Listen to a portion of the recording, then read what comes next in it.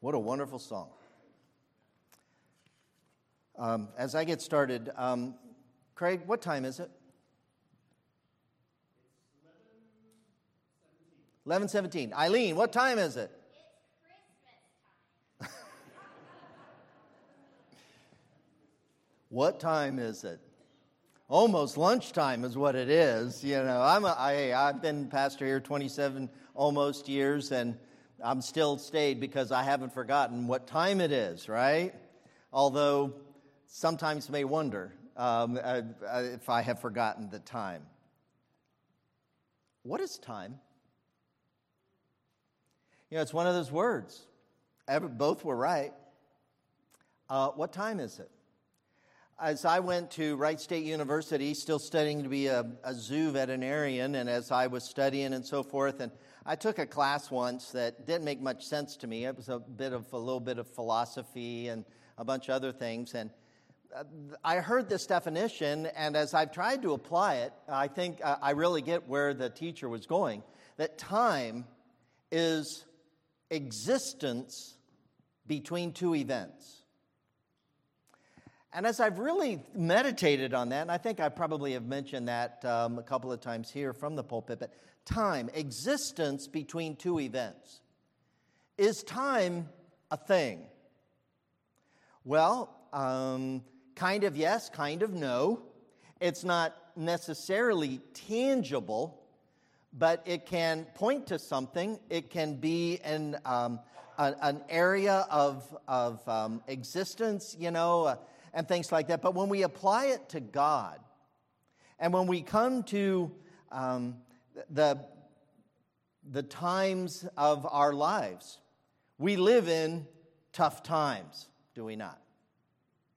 When I was studying to be a zoo veterinarian on a secular university, one thing that I heard a lot about was time in evolution, that it is given enough time and chance, anything can happen.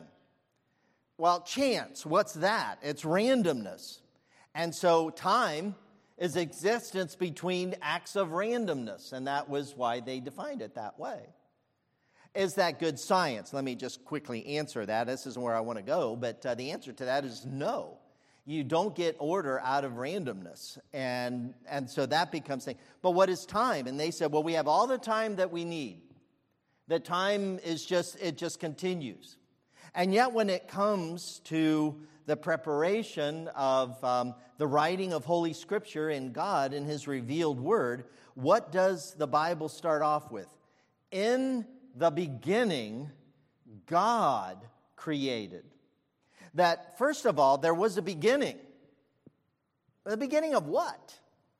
Well, as he goes on and through the creation week, and we take those as literal words and so forth, we believe in a literal 7-day, actually 6-day creation, resting the seventh, but a 7-day cycle, that that was actually the beginning of stuff.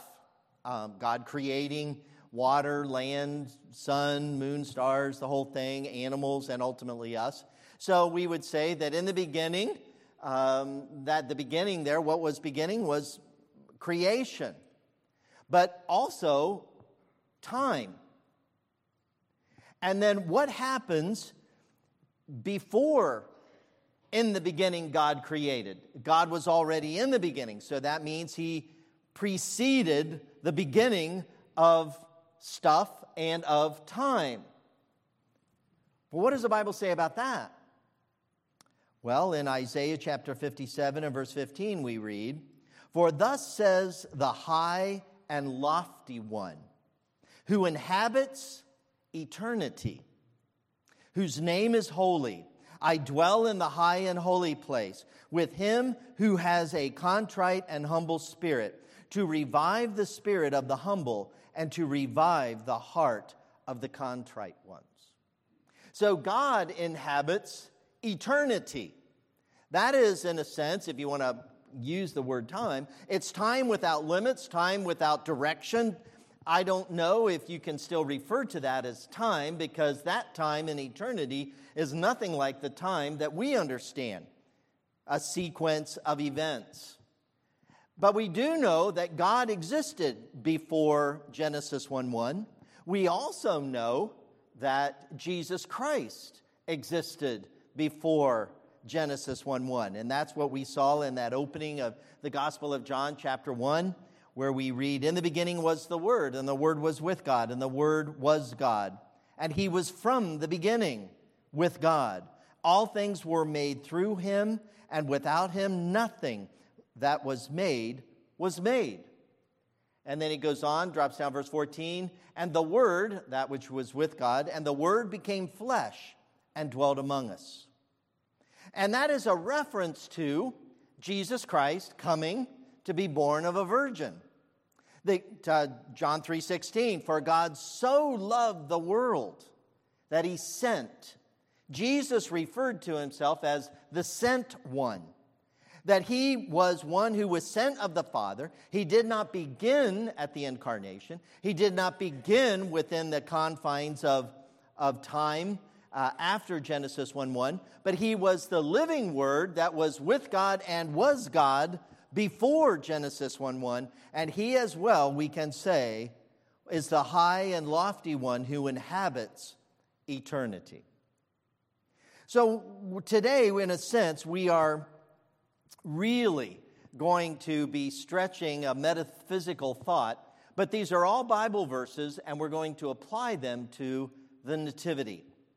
And really just exactly what was going on. What I want to do is to take a quick look at 5 paths of thought as we consider deity embracing time. 5 paths of thought. 5 areas in which we can look at this. It'll be organized enough for us to be able to get it, but 5 paths of understanding deity, God, embracing time. Now, when I think of the term embracing, I think of the sense of just giving a good hug. I love being married, and I love hugging my wife and kissing my wife. You know, that when it says that there was a Bublé song about I get to kiss her just because I can. And that's a, perk of marriage. And that's part of, in a sense, what marriage is the embracing of your spouse. But I'm making, and I have that mental picture, but it's God embracing, it'll be time, humanity, poverty, death, and eternity in us. But I want us this morning to consider God embracing time. With those verses that He is above time, He's outside of time, but in a sense, He has embraced time. And I want to consider that in 5 different ways today. And the first passage of Scripture that we can turn to is, which actually puts it together, is back to Galatians chapter 4. In Galatians chapter 4. And here, the Apostle Paul, in writing to the church at Galatia, he was kind of surprised at several things at those believers. In chapter 1, he was just surprised that they had so easily forgotten and were open to the preaching of another gospel. They were taught by him and others the idea of the truth of God's word and so forth, and of the gospel. And so he had to give them the warning, if anybody comes and among you to preach any other gospel than what we have done, then let him be anathema. And let me just say it again so you don't miss it. If anyone, including an angel, come down from heaven and preach to you any other gospel, let him be anathema or accursed.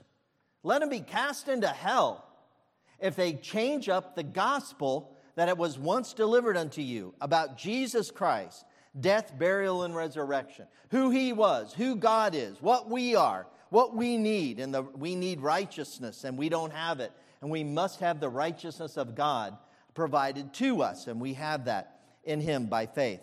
And so he's concerned about them concerning those things. And there's going to be other things that he is concerned about as well. And some of this is even mentioned in chapter 4. But there was some confusion with them as well concerning the law. But in chapter 3, where we did our scripture reading this morning, chapter 3, verse 26 in Galatians, He says, for you are all the sons of God through faith in Christ Jesus. So the message and the things that he's talking about here is really about being a believer, a truly born-again saved person. For as many of you as were baptized into Christ have put on Christ. In other words, that we looked at last week about the identity with Christ in our baptism. And then he talks about, and there is no difference, Jew, Gentile, bond, free, male, female, and we go into that. And this is dealing with our standing in Christ. It does not mean that we are all the same and that all the roles have been demolished. Many people come to this passage of Scripture and they add many other things, justifying things like women preachers and the things like that. That is not what this verse is talking about. It is talking about our standing in Christ. When we come to Him in Christ, that a woman has as much right to go before God as what a man does. In a day and age of slavery, that if you were a slave, you have as much right to go before God as your owner. There is no hierarchy within God in our standing in Christ. And he goes on to say then, and if you are Christ's, then you are Abraham's seed and heirs according to the promise. Now, there's so much I would love to say there because I like to talk theology and how that the church and believers, that we are Abraham's seed. And this whole idea of separation of Israel and the church, there is a separation of the church between ethnic Israel and Gentiles. But again, no difference in Gentile and Jew, no difference in Christ. And that we are considered the Abraham's seed according to the promise. And we are heirs. And so there is a oneness in the people of God as we come together. But then as he goes on, he says, now heirs, as long as he is a child, does not differ at all from a slave, though he is a master of all.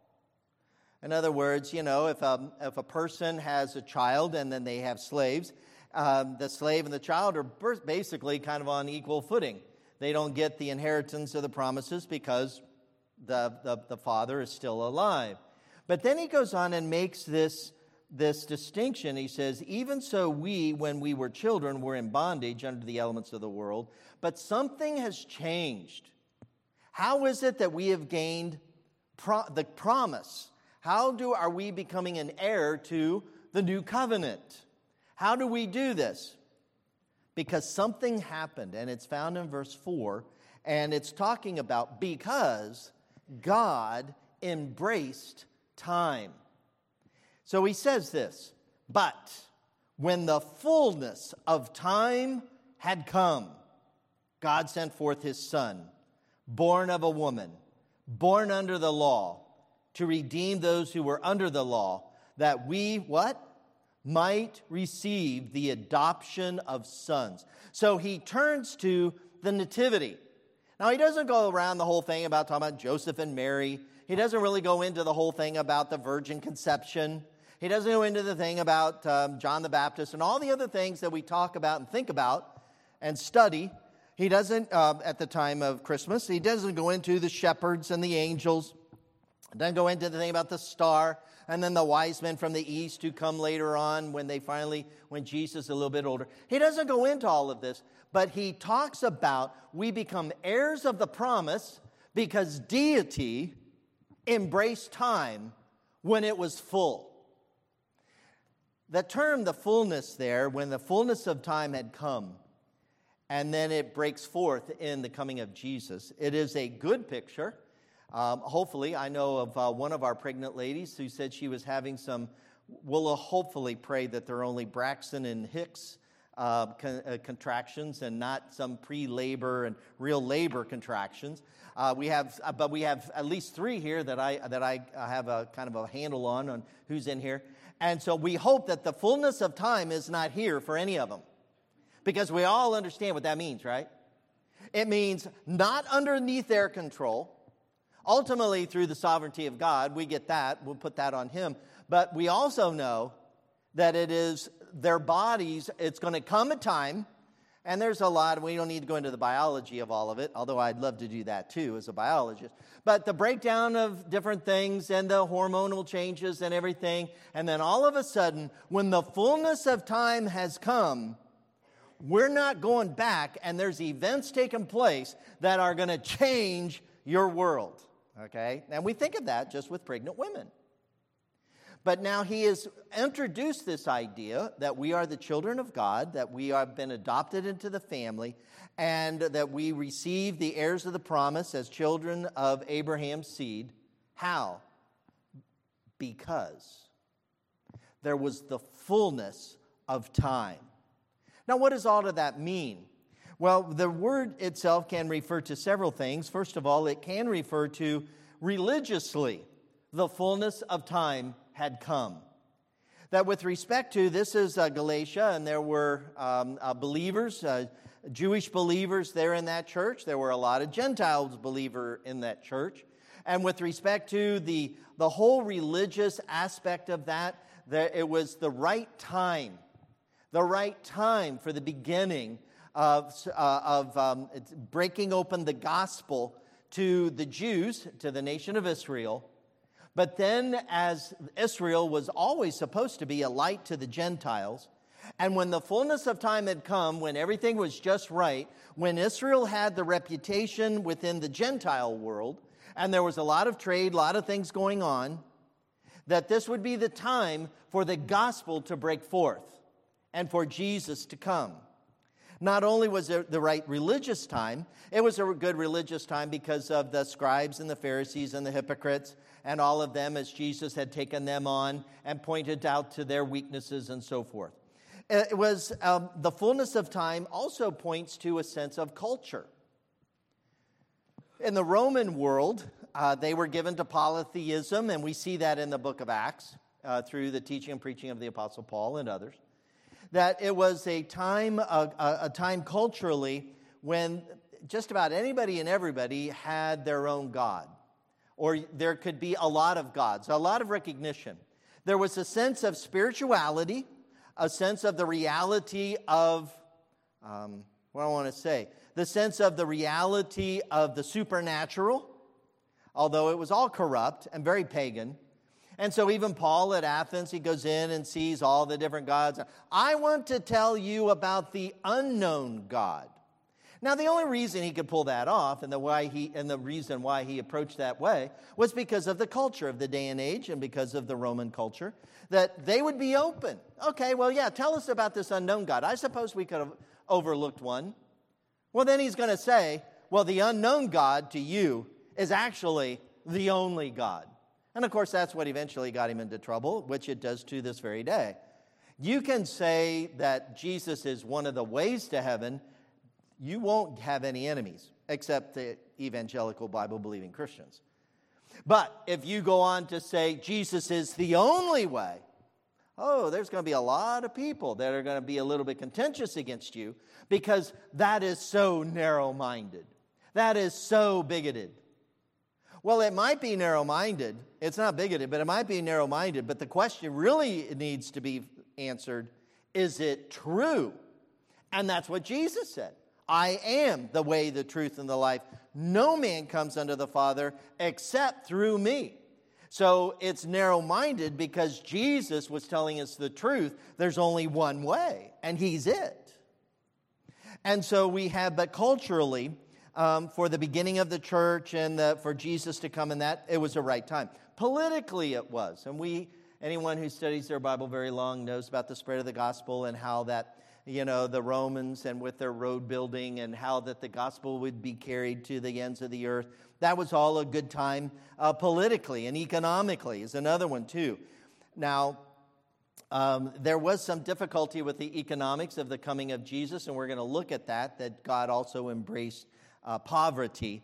But when you're God, everything else is poverty, right? I mean, he created everything and has no want. And so, but he embraced poverty that way.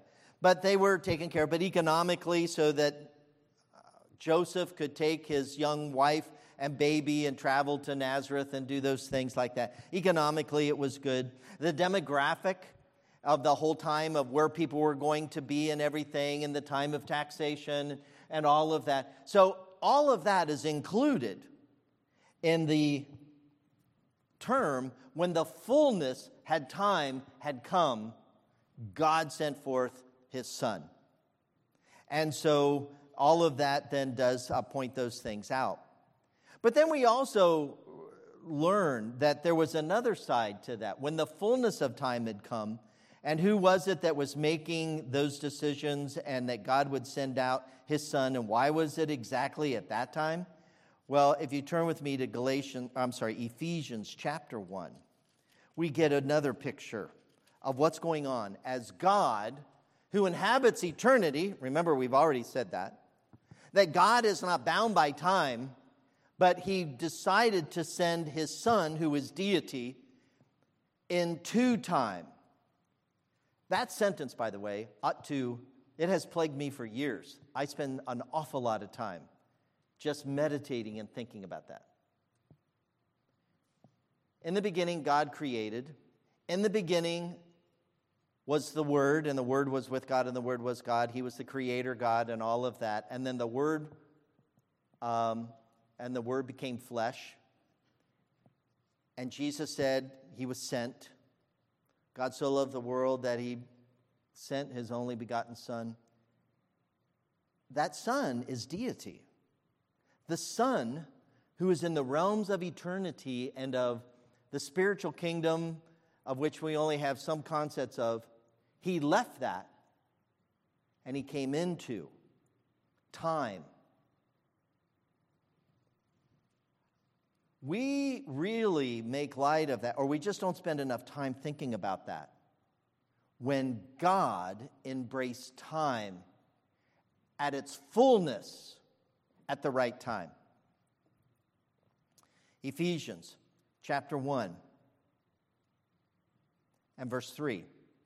Blessed be the God and Father of our Lord Jesus Christ, who has blessed us with every spiritual blessing in the heavenlies is the original language, in the heavenly places.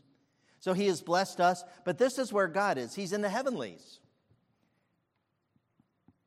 He's blessed us in the heavenlies, in Christ Jesus, or in Christ, just as he chose us in him before the foundation of the world.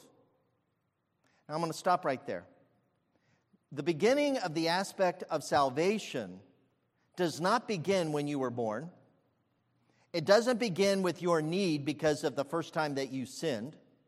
It doesn't actually even begin in Genesis chapter 3 when Adam sinned and then became the progenitor of a sinful race. And when Paul applies that and says, in Adam all sinned.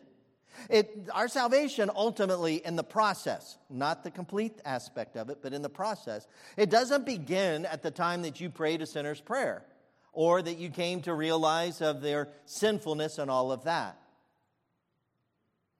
The God who inhabits eternity chose us and his Son before the foundation of the world. What do you know? We have something else now that is going on before Genesis 1:1, when only God exists.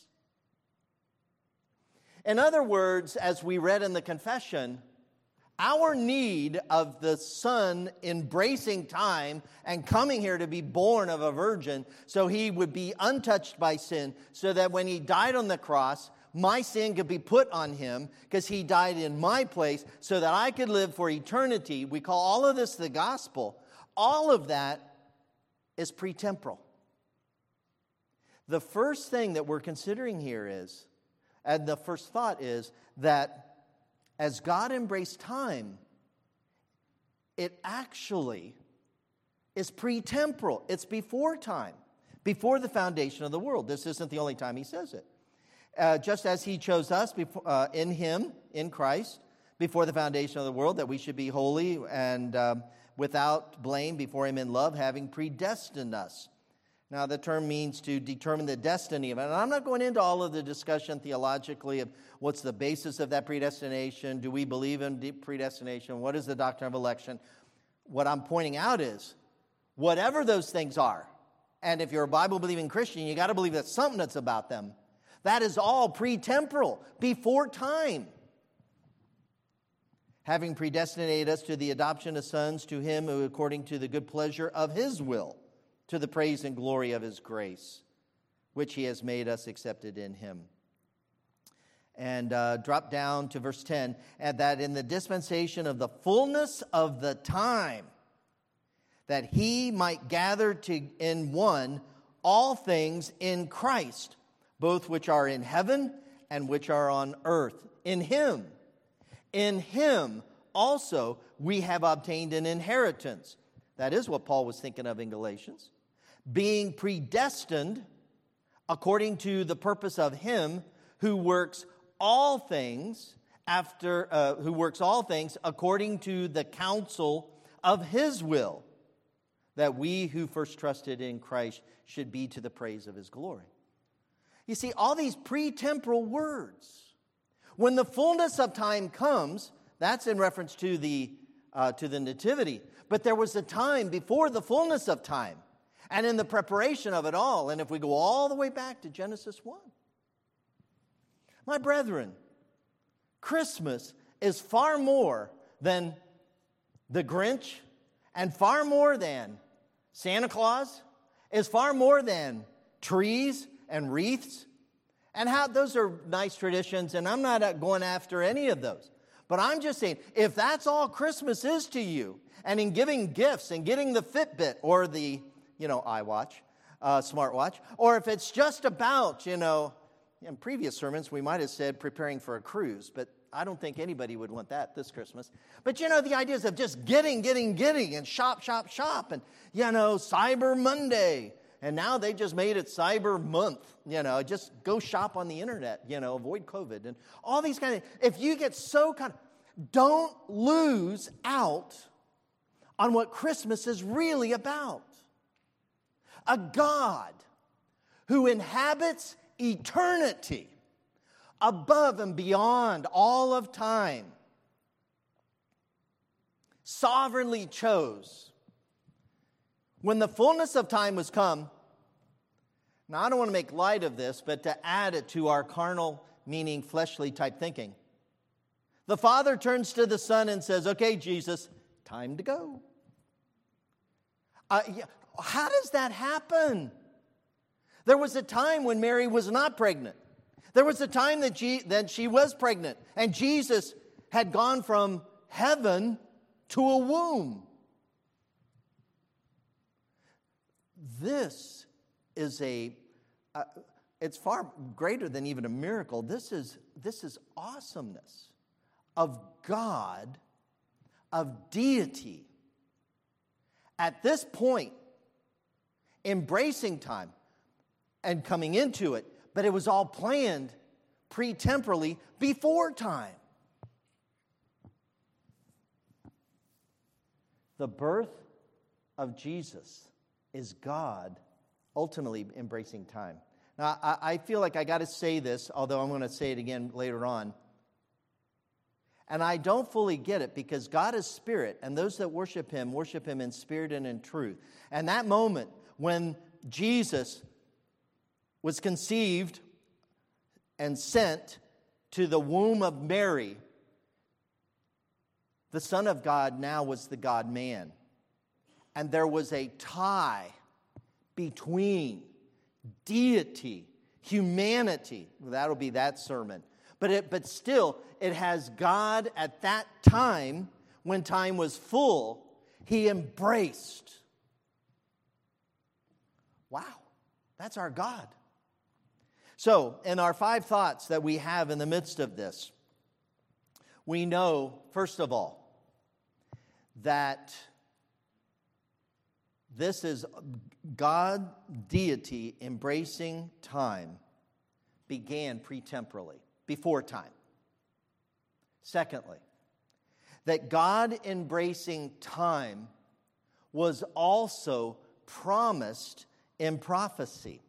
Go with me to Isaiah chapter, you would know, Isaiah chapter 7.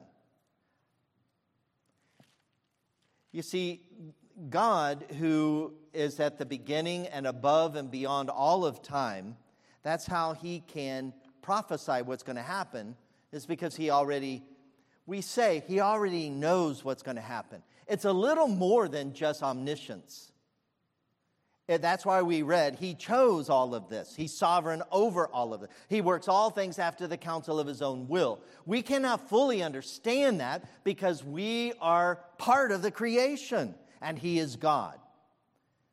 But when we come to Isaiah chapter 7, and if we look at verse 14, therefore, the Lord himself will give you a sign. Behold, the virgin shall conceive and bear a son, and shall call his name God with us, Emmanuel. Well, as that was then further explained a little bit more in Isaiah chapter 9, go to chapter 9, verses 6 and 7. For unto us a child is born, for unto us a son is given, and the government will be upon his shoulders, and his name shall be called Wonderful, Counselor, Mighty God, Everlasting Father, Prince of Peace. And of the increase of his government and of peace there will be no end upon the throne of David and over his kingdom, to order it and establish it with judgment and justice from that time forward, even forever. The zeal of the Lord of hosts will perform this. Now that's prophesied. You got hundreds of years before that's ever going to be fulfilled. How can that be? Because God embraced time. He embraced time even before time was. He embraced time and the fullness of time even before that was hundreds of years in prophecy. He embraced that also. It's also within prophecy, but it's also seen in the Gospel of Luke. Let's go to this passage, the Gospel of Luke. And that there was a promise that had been made, that there would be a voice crying in the wilderness. And so we've got that God embracing time is pre-temporal and pre-time. It is in prophecy time. Now it's going to be in a pronouncement of time. Pronouncement of time. Luke chapter 1, let's pick it up at verse 11. The angel of the Lord appeared unto him, standing on the right side of the altar of incense. This is with Zacharias. And when Zacharias saw him, he was troubled, and fear fell upon him. And the angel said to him, Do not be afraid, Zacharias, for your prayer is heard, and your wife Elizabeth will bear a son, and you will call his name John. And we know the fact that he was struck with that and everything, and the angel gives more information. Zacharias says, oh, no, that ain't going to happen. And he said, okay, now you're going to be struck dumb, that is, not able to speak in the midst of all of this until you know that this is really true. And so then she does get pregnant. They do deliver a baby. Now drop down to verse 21. And the people waited for Zacharias and marveled that he lingered so long in the temple. But when he came out, he could not speak. And when they perceived that he had seen a vision in the temple, for he had beckoned them and remained speechless. And so it was, as soon as the days of his service were completed, he went home. And then they eventually have this baby. You remember that Mary carrying Jesus goes over. But she has not been gotten pregnant yet at this particular point. And then when they are both pregnant, Mary goes and meets Elizabeth, and John the Baptist jumps in her womb. And so we have that he was, at his own profession and also as prophesied, there will be one crying in the wilderness, prepare ye the way of the Lord. And we saw that when we went through verse by verse through the Gospel of John. So we've got deity embracing time pretemporally, deity embracing time in the sense of prophecy and prophetic time, that deity embraces time in preparation by the preacher John the Baptist in the whole nativity account. But now we've got, thirdly, the profundity of God embracing time in Luke chapter 1 and beginning at verse 26. In the 6th month of the angel Gabriel was sent by God to the city of Galilee, Nazareth, to a virgin betrothed to a man whose name was Joseph, of the house of David. The virgin's name was Mary. And having come in, the angel said to her, "Rejoice, highly favored one of the Lord is with you. Blessed are you among women." And when she saw him, she was troubled at his saying. Consider what manner of greeting it was. Why was she troubled? Well, it goes on. Then the angel said to her, "Do not be afraid, Mary, for you have found favor with God. Behold, you will," future tense, "conceive in your womb and bring forth a son, and shall call his name Jesus, and he will be great, and shall be called the Son of the Highest, and the Lord God will give him the throne of his father David, and he will reign over the house of Jacob forever, and of his kingdom there will be no end." And Mary said to the angel, "How can this be? I do not know a man." Now we understand what that means in physical terms. I just want to interject. Where's Jesus at this point? He is in heaven. He is spirit. He is totally unattached to flesh. The angel answered and said to her, "The Holy Spirit will come upon you." Okay, I don't think the Holy Spirit has ever come upon anyone, woman or man, but in this case it'd be a woman. I don't think the Holy Spirit has ever come upon a woman like this. Now, he came upon prophets. He came upon, different ones, the preachers and so forth. But this is a special coming upon. The Holy Spirit will come upon you, and the power of the highest will overshadow you. Therefore, that Holy One, that holy means separate, different, who is to be born will be called the Son of God. Now, indeed, Elizabeth, your relative, has also conceived a son in her old age. This is now the 6th month with her, who was then called barren. For with God, nothing will be impossible. See, this is a God thing. This is the profundity of this God event that God is now going to embrace time. Started pre-time, then came in prophetic time, then came in getting ready for pronouncement time. Now it is about to happen. Mary said, "Behold, the handmaiden of the Lord," or the maidservant of the Lord. "Let it be to me according to your word." And the angel departed. We will assume there is the embracing of deity to time. There is a profundity.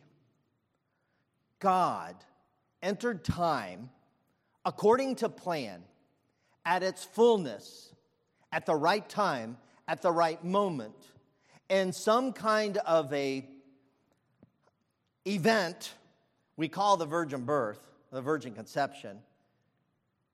But there's an embracing of which has never been undone to this day. Jesus is in heaven with a real body. And he embraced time in a real way of which there is no change. Then we know that Mary arose and went to see Elizabeth and so forth. That is a profound embrace. But why?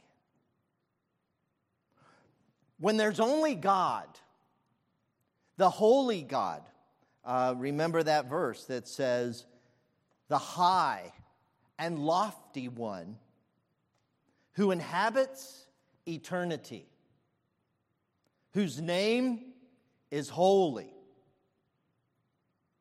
He dwells in a high and holy place.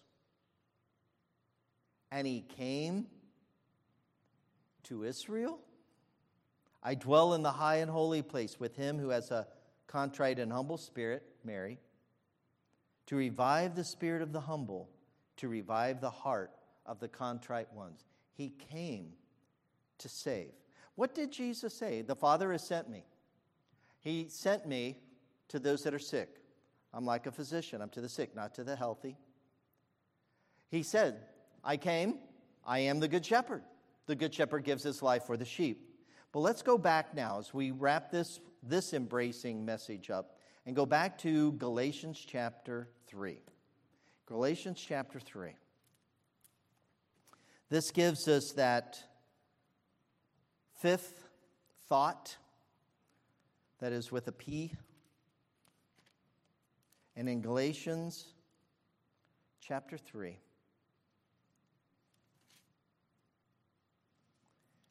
we read this. When the fullness of time